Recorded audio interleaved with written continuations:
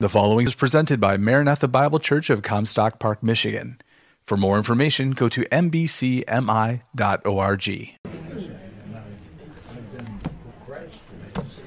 Well, good morning. Let's go ahead and start with the word of prayer. Father, thank you so much. Thank you for the blessings that we have in Christ. Thank you for the salvation that is greater than what any of the Old Testament saints experienced. Thank you for the confidence that we have and that we can come before you and be near you and have assurance that we have grace and help. Thank you for being able to sympathize with us in our weaknesses, Christ. Lord, thank you for the blessing of the book of Hebrews. And I pray that you would open our eyes to the wonders of Christ through it this morning. In Jesus' name, and for your glory, amen. All right.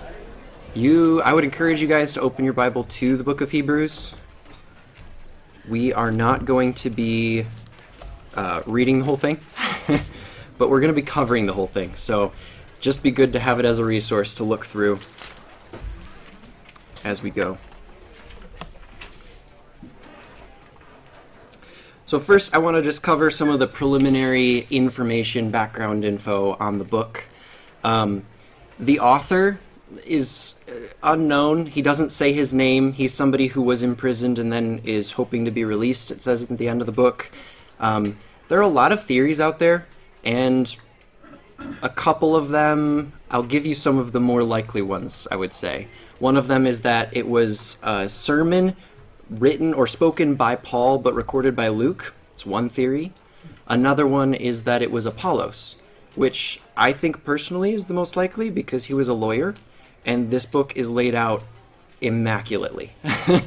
The Greek in it is very high level, and the arguments, no loose ends are left hanging. It's everything is thought through and presented very well. So that's my guess, but it's probably not Paul. But we don't really know who it is, and it really doesn't matter who it is.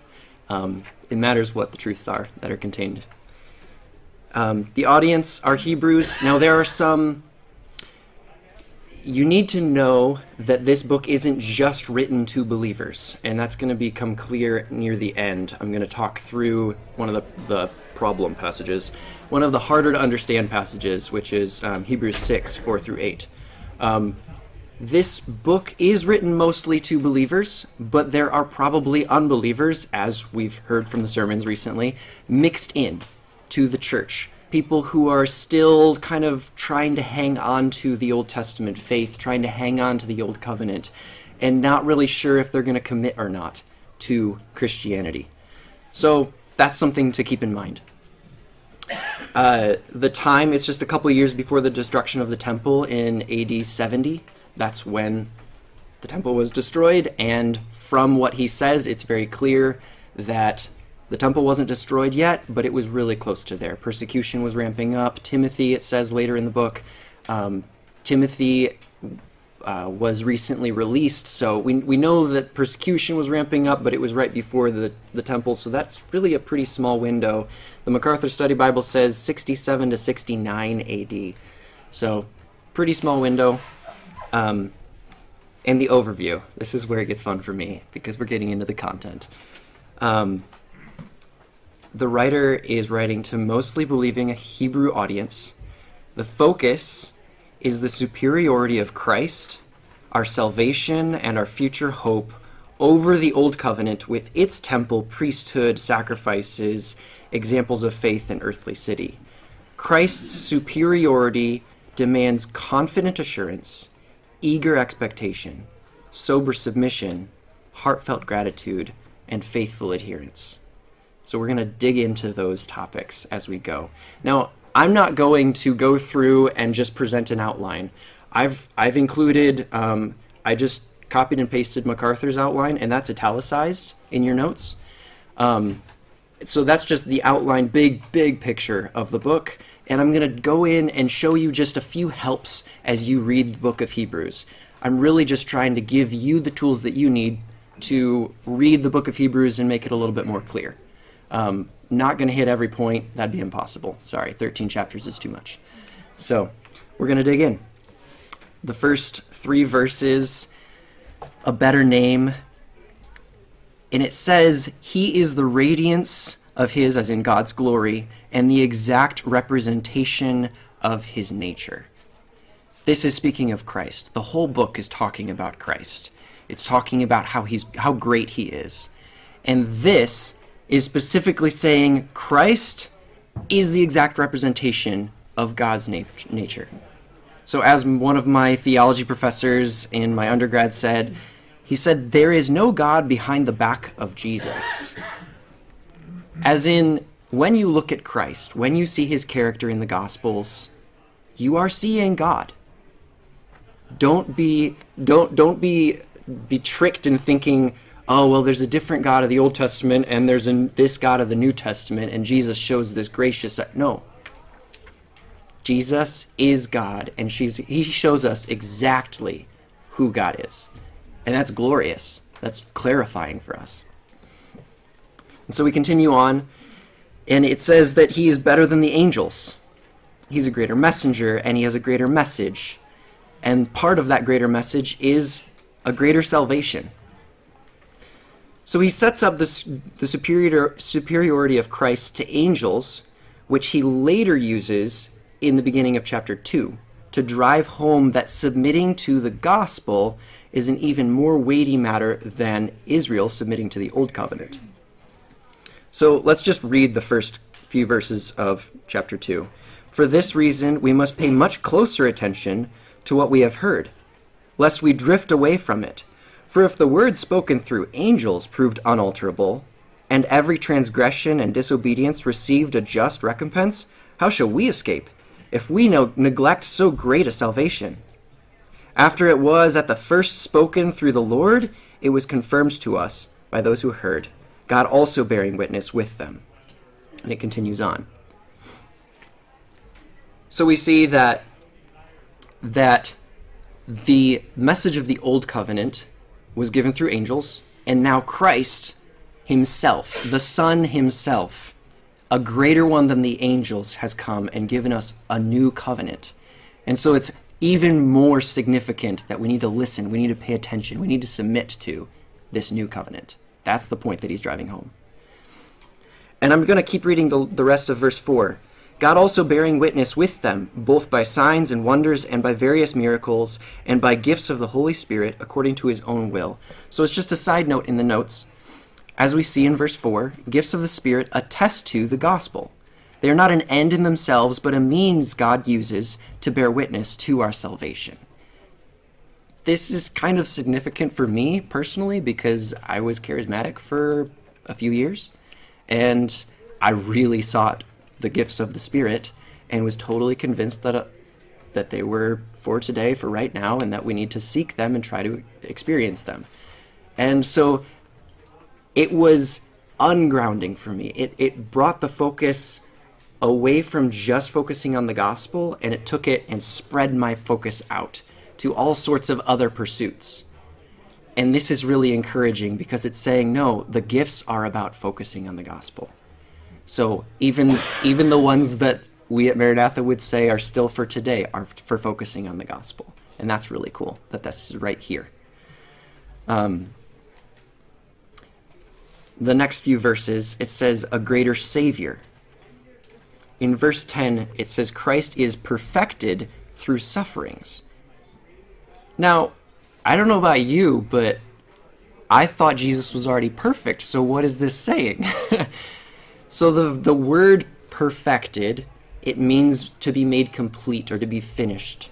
So still, that doesn't really clarify what this means, so let's go ahead and keep reading in the notes. Verse 9 sets up the context, suffering of death. And verses 11 through 18 add elements of temptation, solidarity with the children of God, and confirm the theme of death. So in essence, Christ went through the sufferings of temptation and death, by which he became complete or finished or perfect. the author of our salvation, that's what he became perfectly. So he thereby renders Satan powerless, delivers us from the fear of death, brings us into right relation with God, and mercifully comes to our aid in temptation with understanding. If Christ hadn't gone through sufferings, he wouldn't be our perfect Savior. So the fact of his saviorship is perfected through the sufferings that he endured. Does that make sense? Okay. Some head nods, so that's good. In chapter 3, the writer keeps going and says that he's better than Moses. I thought it was a cool word choice that he said Moses was faithful in God's house. Christ is faithful over God's house, which is us, the church. And so he's starting to bring in this spiritual element of the household of God being believers. And then, chapter 4 is one of my favorite chapters in the whole book. He talks about a better rest. Joshua, in Hebrew, the name is Yehoshua, which is actually the exact same name of Jesus in Hebrew, which is an interesting similarity. I'm not going to read too much into it, but it also means salvation or deliverance. So the writer of Hebrews is kind of doing a play on words. He's saying if Joshua was able, let's find the actual verse.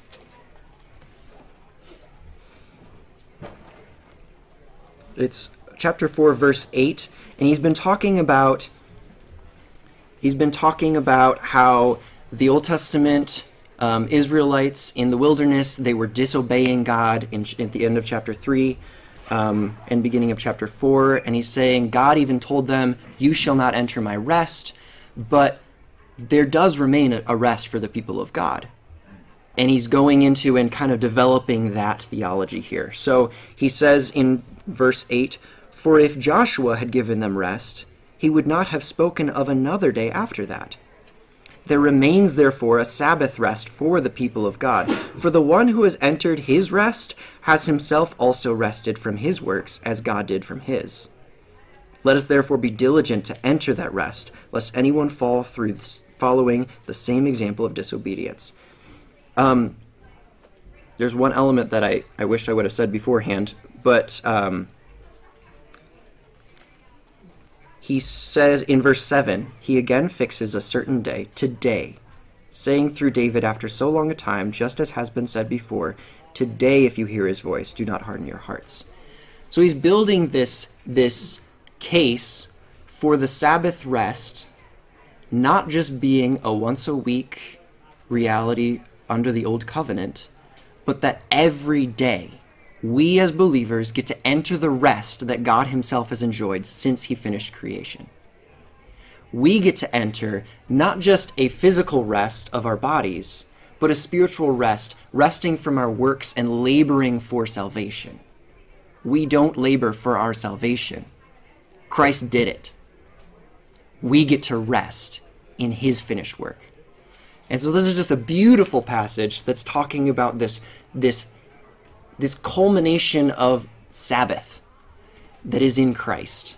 It's bringing the reality front and center and just saying, look at what we get to enjoy in Christ. It's beautiful.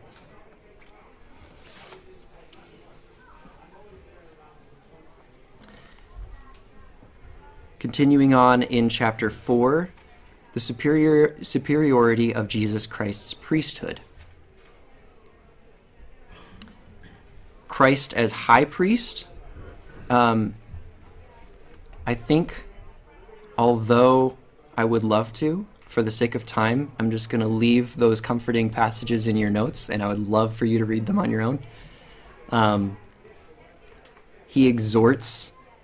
It's a really strong exhortation to full commitment to Christ, and we're gonna dig into that at the end after I go through the whole book.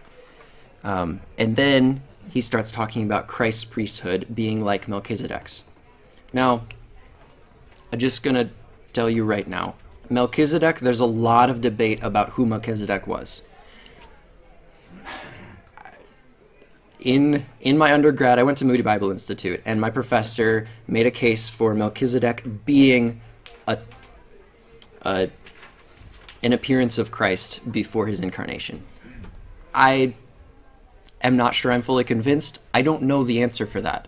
However, if we focus on what the text says, it is clear that because of the wording, in a quotation from the Old Testament, he says in chapter 5, verse 6, "Thou art a priest forever according to the order of Melchizedek."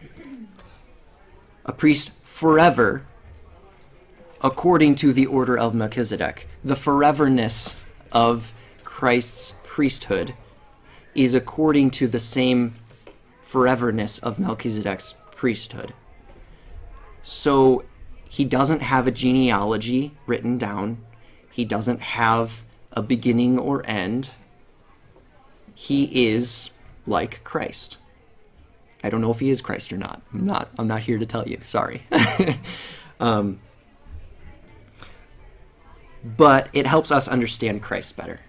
And he makes this case saying, well, the Old Testament has this old priesthood that was set up, and I want to tell you everything in the book, and I don't know if I can. But he's saying the Old Testament has this priesthood that people went in and they tried to understand, they tried to get right with God through this priesthood, but it just gave them, it cleansed their flesh. But Christ's priesthood is a different priesthood. He's not from the tribe of Levi. And that was never recorded that there would be a different priesthood, but we see that there is a different priesthood in Melchizedek. And Melchizedek is greater even than Abraham, because Abraham gives him a tithe, and Melchizedek blesses him, and the greater blesses the lesser. So we have this greater priesthood even than the Levitical priesthood, and it makes the argument that Levi was in the loins of Abraham, and so you could even say that Levi paid his tithe to Melchizedek through Abraham. So you have this exaltation of this greater priesthood that is forever, and it's better than the Levitical priesthood, and that's what our Lord is priest through, that priesthood. So he's making this case for Christ being better than even the priesthood of the Old Testament. I just did that a lot extemporaneously, and we might be going over some of that again in the notes, but we're just going to walk through it. So in this passage, though, it does have this statement about setting aside the Old Covenant, and I guess the question is, did that really happen? Did Christ set aside the Old Covenant? So let's read some of these passages, 7, 18, and 19. For on the one hand, they're all in your notes if you want. For on the one hand, there is a setting aside of a former commandment because of its weakness and uselessness, for the law made nothing perfect. And on the other hand, there is a bringing in of a better hope, through which we draw near to God. Verses 24 and 25, because he abides forever, holds his priesthood permanently. Hence, also, he is able to save forever those who draw near to God through him, since he always lives to make intercession for them. 8:1. Now the main point, and this is key, now the main point in what has been said is this: we have such a high priest who has taken his seat at the right hand of the throne of the majesty in the heavens. Taking your seat is this imagery of completion, resting. It's done. That's something that the Old Testament priesthood never could do. It was year after year, week after week, offering these sacrifices and offerings. But Christ, once for all, better sacrifice, better priesthood, he sat down. So that's the main point. And keep going, 8:4b through 5a. There are those who offer the gifts according to the law, who serve a copy and shadow of the heavenly things. 8:13. When he said a new covenant, he has made the first obsolete, but whatever is becoming obsolete and growing old is ready to disappear. This was written right before the destruction of the temple. It was getting ready to disappear in a very literal way. 10:1. For the law, since it has only a shadow of the good things to come and not the very form of things, can never, by the same sacrifices year by year which they offer continually, make perfect those who draw near. 10, verses 12 and 14. But he, having offered one sacrifice for sins for all time, sat down at the right hand of God. For by one offering he has perfected for all time those who are sanctified. And 10:18. Now where there is forgiveness of these things, there is no longer any offering for sin. So, did he set aside the Old Testament sacrifices? Well, not exactly. He fulfilled it. Exactly. He fulfilled them. He was the perfect sacrifice. And he didn't just cleanse our bodies, he cleansed our consciences, as it says. And it was once for all. Once for all. Over. Done. Praise be to God. Yes. That's where our confidence comes from. So, since the main point is clarified, these statements are consistent with what Jesus himself said. Do not presume that I came to abolish the law or the prophets. I did not come to abolish, but to fulfill. For truly I say to you, until heaven and earth pass away, not the smallest letter or stroke of a letter shall pass from the law until all is accomplished. Hebrews is emphasizing the wondrous reality that we enjoy once for all cleansing from our sins through the better priesthood, sacrifice, and covenant of Christ's ministry. So then he transitions into talking about his priestly ministry through a better covenant and in a better sanctuary. And it was a really cool thing that he said Moses served to make a copy of the real thing because he saw a pattern when he was on the mountain.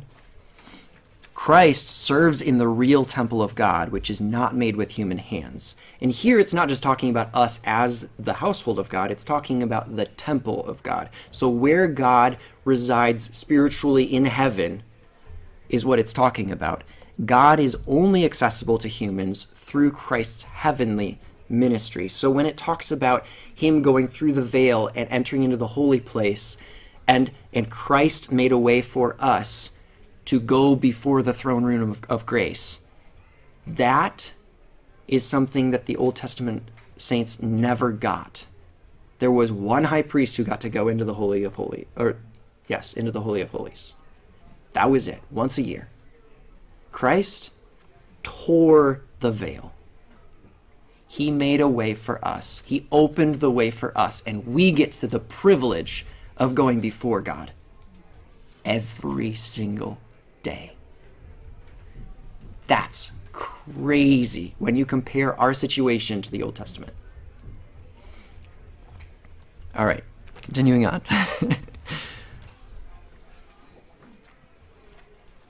By a better sacrifice, and Roman numeral 4, the superiority of believers' privileges, saving faith. Chapter 10, verses 19 through 22, I'm going to read them. They are the turning point of the book. It's the point where he transitions from the theological foundations that he's been building the entire last 9.5 chapters to the confidence and blessings and commandments for godly living that flow out of the truths that he just explained. So let's read it. Since therefore, brethren, we have confidence to enter the holy place by the blood of Jesus, by a new and living way, which he inaugurated for us through the veil, that is, his flesh. And since we have a great priest over the house of God, let us draw near with a sincere heart, in full assurance of faith, having our hearts sprinkled clean from an evil conscience, and our bodies washed with pure water. Let us hold fast the confession of our hope without wavering, for he who promised is faithful. And it continues on into commandments. It's really interesting to me that one of the first commandments he says, and let us consider how to stimulate one another to love and good deeds, and next, not forsaking our own assembling together. Coming together and having fellowship together is really close to one of the first points he makes. It's like the third point he makes. It's pretty huge. It's interesting to me.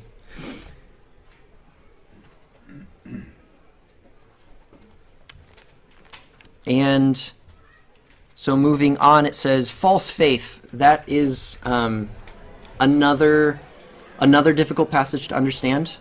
I would say it's a little easier to understand than the one that we're going to take a deeper dive into later. And what we're going to explain and explore in chapter 6 will help us understand chapter 10. So we're not going to dive into this together because I think covering the one will cover both, in essence, as far as the difficulty in understanding it, at least. Roman numeral 5, the superiority of Christian behavior. I'm not explaining as much content here because you're more familiar with the last portion of Hebrews. More sermons are preached on it. It's just more commonly known. But in relation to other people, in relation to ourselves, in relation to God, the theme of Christ being better than the old system is continued in verses 9 through 14 of chapter 13.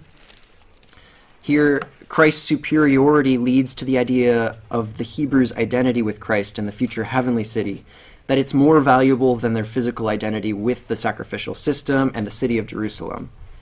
And that also flows into the spiritual sacrifices that are commanded in verses 15 and 16. So it's another comparison. It's another beautiful, this is lesser than what we have in Christ. And it's really interesting that he's talking to Hebrews and he says, so let's go to him outside the camp and let's bear his reproach. Looking for a better city. They're in Jerusalem, which is about to be destroyed. They're in Jerusalem, holding on to their Hebrew identity, to the Israelite identity. And he's saying, you have something better than that in Christ. Let's go be with Christ instead. Let's look forward to a not earthly city that's to come. And then he talks about these sacrifices of thanksgiving and of service, of good deeds that are acceptable to God. And so that's what we get to do in this new covenant. One thing that I think I skipped over, under Roman numeral 4, letter E, persevering faith, just the transition. He talks about the heroes, the hall of faith you probably have heard about in chapter 11, and that's a beautiful chapter about all these people that are very encouraging, and they're very challenging in their example of faith. And you would expect that the writer of Hebrews would then say, so look to their example and follow it.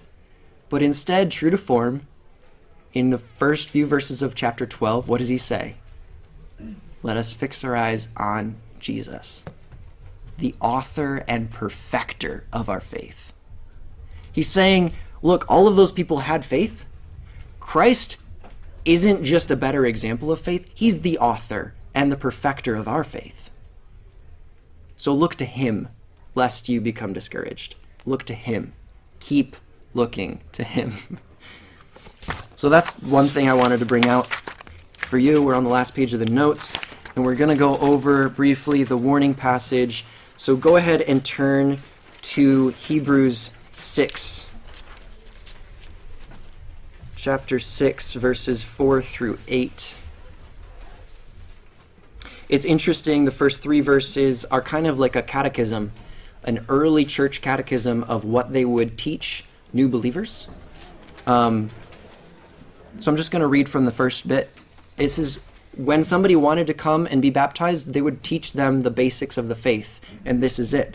Therefore, leaving the elementary teaching about the Christ, let us press on to maturity, not laying again a foundation of repentance from dead works and of faith toward God, of instruction about washings and laying on of hands, and the resurrection of the dead, and eternal judgment.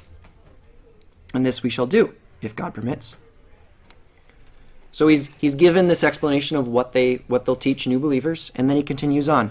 For in the case of those who have once been enlightened and have tasted of the heavenly gift and have been made partakers of the Holy Spirit and have tasted the good word of God and the powers of the age to come and then have fallen away, it is impossible to renew them again to repentance, since they again crucify to themselves the Son of God and put him to open shame.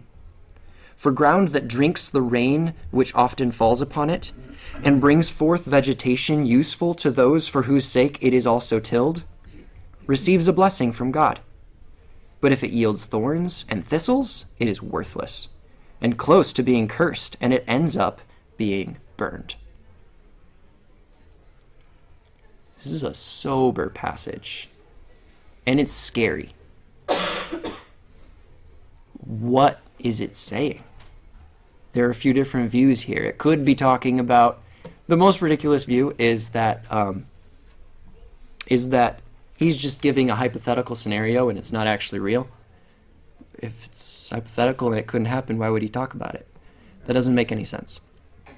A second view is that he's saying that there are true believers who then don't just backslide, but they apostatize, and that they are no longer in the faith and that they can never come back. If that's the case, we're hopeless.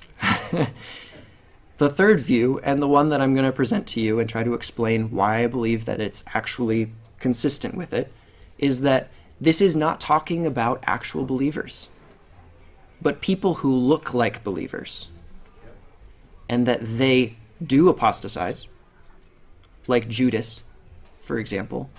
They looked like believers to everybody except for the one who judges the heart. And then they fall away. And it's saying when those people reject Christ, like Pastor Todd talked about in his sermon on the unpardonable sin, when these people knowingly, they know everything that they need to know about Christ, and they say, no, I reject you outright. I don't believe, I'm not going to submit to what I know. I'm going to reject Christ. I'm going to say that that is not the Holy Spirit. I'm going to say, this is bad. And they ended up crucifying Christ. I'm getting ahead of myself. So let's go through. Go ahead and turn to John 10, 27 through 30. For the sake of time, I think I'm only going to go to this one of the three. But eternal security of believers is very clearly taught in Scripture. Once you're saved, you don't have to worry about falling. And I think this is one of the strongest passages that is just very clear. John 10, 27 to 30. My sheep hear my voice, and I know them, and they follow me, and I give eternal life to them, and they shall never perish, and no one shall snatch them out of my hand. My Father who has given them to me is greater than all, and no one is able to snatch them out of the Father's hand. I and the Father are one. It's pretty clear. So, what's this passage doing? Well, it's not contradicting these words of Christ. So, what's meant here by these seemingly clear descriptions of a believer then? Well, we first need to think about, are there any times when Christ spoke about people who seemed like they were saved, but they turned out not being saved? Can you think of any examples? Judas, yes. Any parables or... Sorry? Parable of the soils. Parable of the soils? Yes. Anything else? Could you say Demas? He says he forsaken me because he loves this present world. Definitely. That's pretty much from the other. Yep. There's another one. Tares. Wheat and tares. The wheat and tares, yeah, that's a good one. There's also Matthew chapter 7. There's the passage where he talks about, not everyone who says to me, Lord, Lord, will enter the kingdom of heaven. They'll say to me on that day, oh, didn't we prophesy in your name and heal people and drive out demons in your name? And he'll say, I never knew you. Away from me, you evildoers. I don't know about you, but that sounds a lot like people who are saved. I would be fooled if somebody was going around driving out demons and healing people in Christ's name in that age. That would be very convincing. But Christ knows.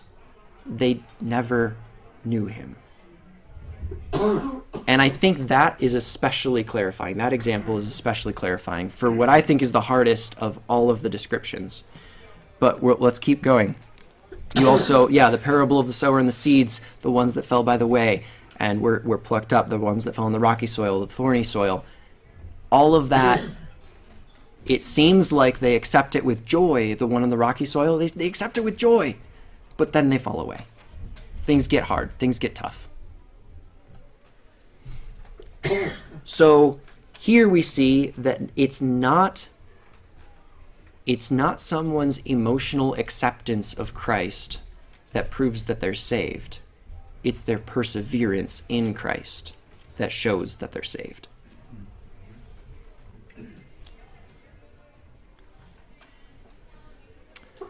Let's go to B number 3. So let's look at the actual words and phrases that the writer of Hebrews uses. Been enlightened. The word in verse 4, the phrase, for in the case of those who have once been enlightened and have tasted of the heavenly gift. Is that something that you could say of those who were in the parable of the sowers? They received the word. They were enlightened. And they, in a sense, received it. But it didn't take root. It didn't bear fruit. And that's how we know who is saved. So it's very similar to what Jesus himself said. So how about tasted the heavenly gift? Well, this is a really good passage from this commentary from R. Kent Hughes on Hebrews, and it just draws out a similarity between the Old Testament and what we see in this passage. I think it's really cool. The reasons I hold to this interpretation are as follows. First, the participation in spiritual realities of those who fall away, though they have been enlightened and shared and tasted the things of God, parallels the privileged experience of the children of Israel in the wilderness who fell away and died in unbelief.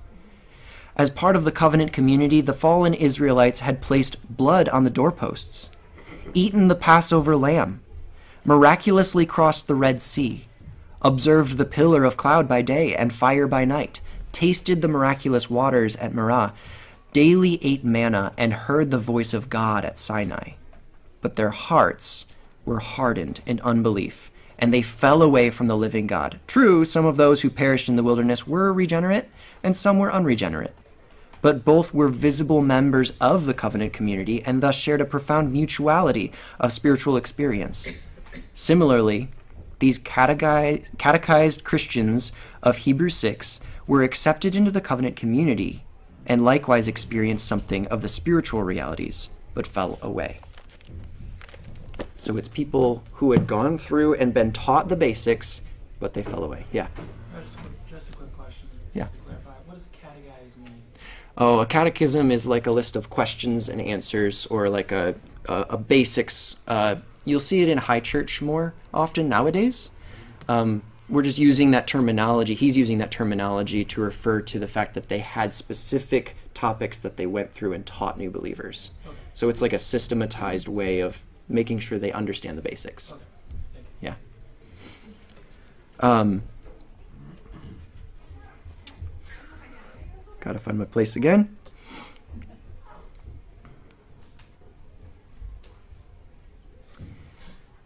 So these people tasted the heavenly gift. They tasted, kind of like the Old Testament Israelites tasted the manna. They're part of the Christian community. They're in their midst. They're experiencing some of the blessings, but they're not actual believers. And then shared in the Holy Spirit. For me, this is the hardest one. And I think this is where Matthew 7 comes in and helps us realize actually the Holy Spirit can move through people and work through people, even miraculously. He helped Saul. Demas was said to be a fellow worker, a co-worker with Paul. And then because he loved this world, he forsook Paul. You have Judas, who was sent out with the 12, and he went out and he was casting out demons like the rest of them. He was doing all the right things. He shared in the Holy Spirit, I would say. But he wasn't of God. I would say we would have a really hard time saying that anyway, since Christ said he was a devil and that it would be better for him if he hadn't been born. So we see that this is consistent with Scripture. And it doesn't mean that there's a contradiction here. It's hard, but it is consistent. And the rest of the wordings and phrases, I think you can understand with what we've explained there. So, just a little caveat: crucifying once again the Son of God. It's not saying that they had already crucified him, but that in addition to the real crucifixion, they would be scorning his death and treating the Son of God's sacrifice as meaningless, like those who crucified him. So these people, that's what they would be doing. But we know that the Spirit is a seal of our inheritance. And no one has greater authority than God to break that seal. A seal in Roman times was a symbol of authority, and nobody is allowed to break this seal unless they have the authority to do so. When you send a letter, the intended recipient gets that letter. And only if you have higher authority are you able to break that seal. Nobody has higher authority than God. And the Holy Spirit is the seal for us. So, what's the point of this passage?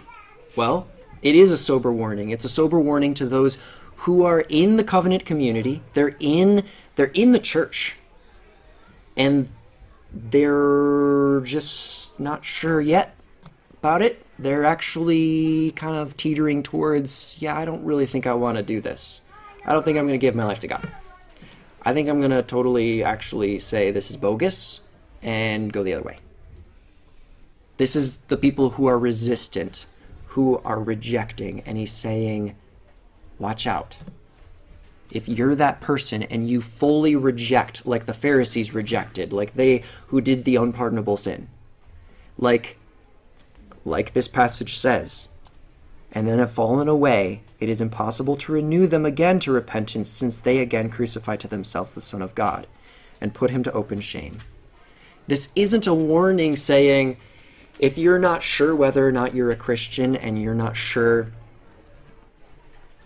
if you are ready, you're still counting the costs. It's not saying, well, then it's impossible for you to be saved. No. It's saying if you're downright rejecting Christ and you're going totally the other way and you're saying, forget it. It's not saying those who want to be saved have something to worry about. It's saying those who don't want to be saved have something to worry about. And it's just helping us see there's a difference. Understand that, recognize it, don't get shaken when people leave the faith, when they apostatize, when they have a deconstructionist movement fad and they ditch. That's explained. They seemed legitimate. They weren't. That's okay. God's still God. Christ is still King. He's still good. And he's still faithful. And he still preserves us and our faith in him. So that's pretty much the content that I wanted to explain to you all. Any questions, comments, anything?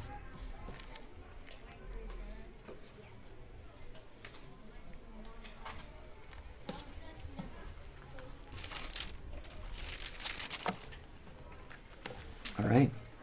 I'm going to read you the benediction from the end of the book. Now the God of peace, who brought up from the dead the great shepherd of the sheep through the blood of the eternal covenant, even Jesus our Lord, equip you in every good thing to do his will, working in us that which is pleasing in his sight, through Jesus Christ. To him be the glory forever and ever. Amen. Let's pray.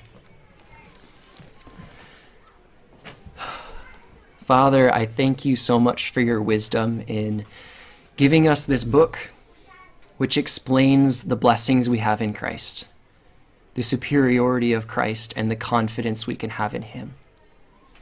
And Lord, I pray that you would help us to walk in full assurance and full obedience, that we would recognize that it is a fearsome thing to disobey such a great covenant, such a great sacrifice, such a great salvation. Help us to live according to the salvation bought by Christ. Thank you. Help us to live in gratitude for the whole week. In Jesus' name and for his glory. Amen. Thanks. You've been listening and presented at Maranatha Bible Church in Comstock Park, Michigan, where we exist to display God's glory, declare God's truth, delight in God's Son, and disciple God's people. No part of this digital file may be reproduced or distributed without prior written consent. For permission, go to mbcmi.org.